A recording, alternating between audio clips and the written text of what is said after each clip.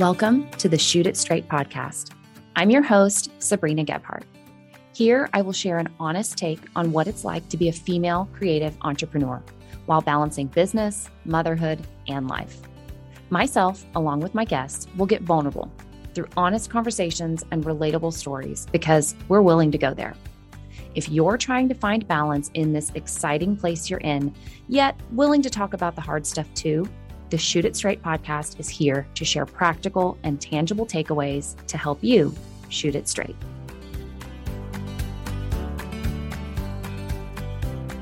Welcome back to the Shoot It Straight podcast.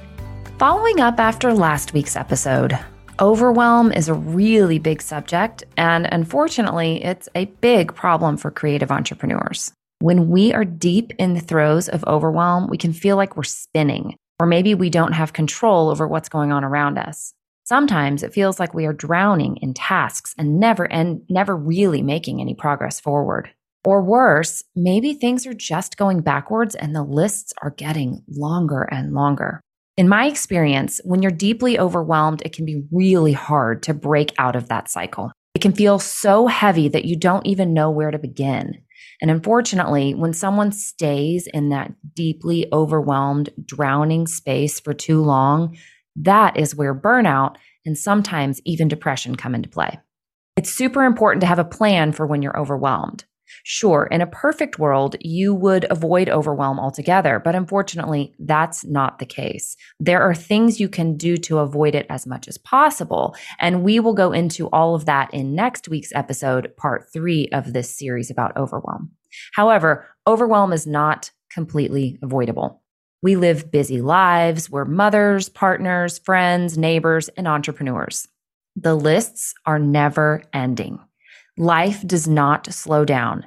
In the world around us, it just keeps going. Overwhelm is going to happen, but knowing what to do when you're overwhelmed so that you can start to work through it and not stay in that state for too long is really important. There are a few things that I like to do when I'm super overwhelmed. These things help me to gain clarity and prioritize what matters. I'm able to see clearly what I need to do and what can wait, or even be ignored altogether, right? This clarity lets me breathe a little better, and I'm able to actually make progress to move through the overwhelm to a place where I can manage my life and my business much more easily. So the first thing that I do when I am super overwhelmed is a big old brain dump. This isn't fancy, but it is a necessary first step. So the thing about our brains, especially the female brain, is that we like to carry all the things around with us. And oftentimes our brains are carrying around stuff that literally doesn't matter, but it's adding to the stress level. We carry grocery lists or replaying a fight we had from 2 days ago. We carry around business to-do lists, or sometimes, I'm sure I'm not the only one, we carry around unwarranted and completely irrational fears, okay? We carry around creative ideas or just little things like trying to remember to start a load of laundry later. So when you add all this stuff that we carry around in our brains, and then you add in all the stimulation from noise, email inboxes, text messages, and social media, it is too much. It is literally sensory overload. This is why we need to start with a brain dump first. I like to literally put every thought that crosses my mind onto a piece of paper, not just my task list, but all of my thoughts. Okay. I recommend spending about 10 minutes really getting it all down. And when you think you have emptied out your brain and you've written all the thoughts, just sit in that silence for a little bit longer and keep going. I promise you more things will come up, okay? This is a quick and dirty list. Don't worry about using color-coded pens and pretty handwriting. Just get everything out of your brain, pull it all out until it's empty. The second thing I like to do at that point is I cull my list, okay? So you probably have a really long list. Maybe it is pages and pages long. It's time to cull through it and clean up the mess. The first thing you should do is go through that list and immediately scratch off all the things that you do not have control over. Okay. Women like to carry around all this stuff that we cannot control. It is the worry, it is the fear. Okay. We like to carry it around and it doesn't make any sense, but it adds to our pressure and our overwhelm. Okay. So, example, you may be carrying around those irrational fears about your children or your health. You may be carrying around the stress of a fight you had a couple of days ago or a past relationship.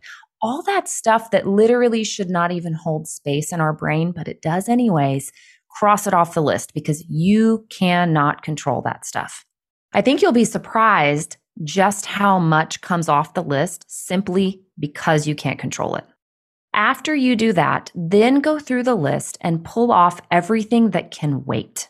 This is going to be things like your big ideas and big projects you want to start someday, but they aren't actually pressing. Take that stuff off and move it over to its own list. Personally, I think you should stick it on a list in your office or your planner or maybe the notes app of your phone so that you can add to it or look at it from time to time, but it doesn't need to be carried around daily.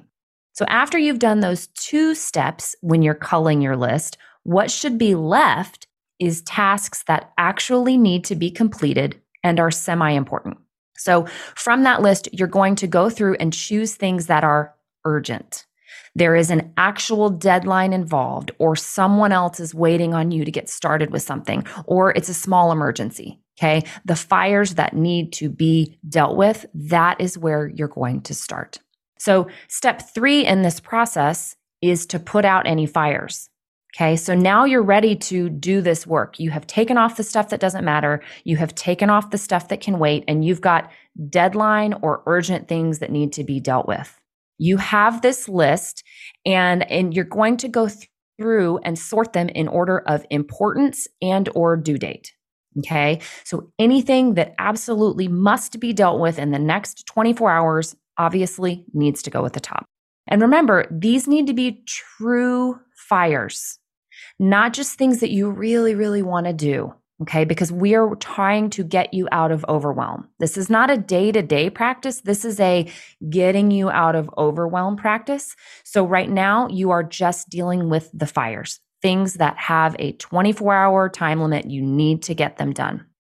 Putting out all of those fires and dealing with those top time-sensitive urgency items will not only relieve a lot of pressure, it will give you some quick wins, okay? That is going to help reduce your overwhelm.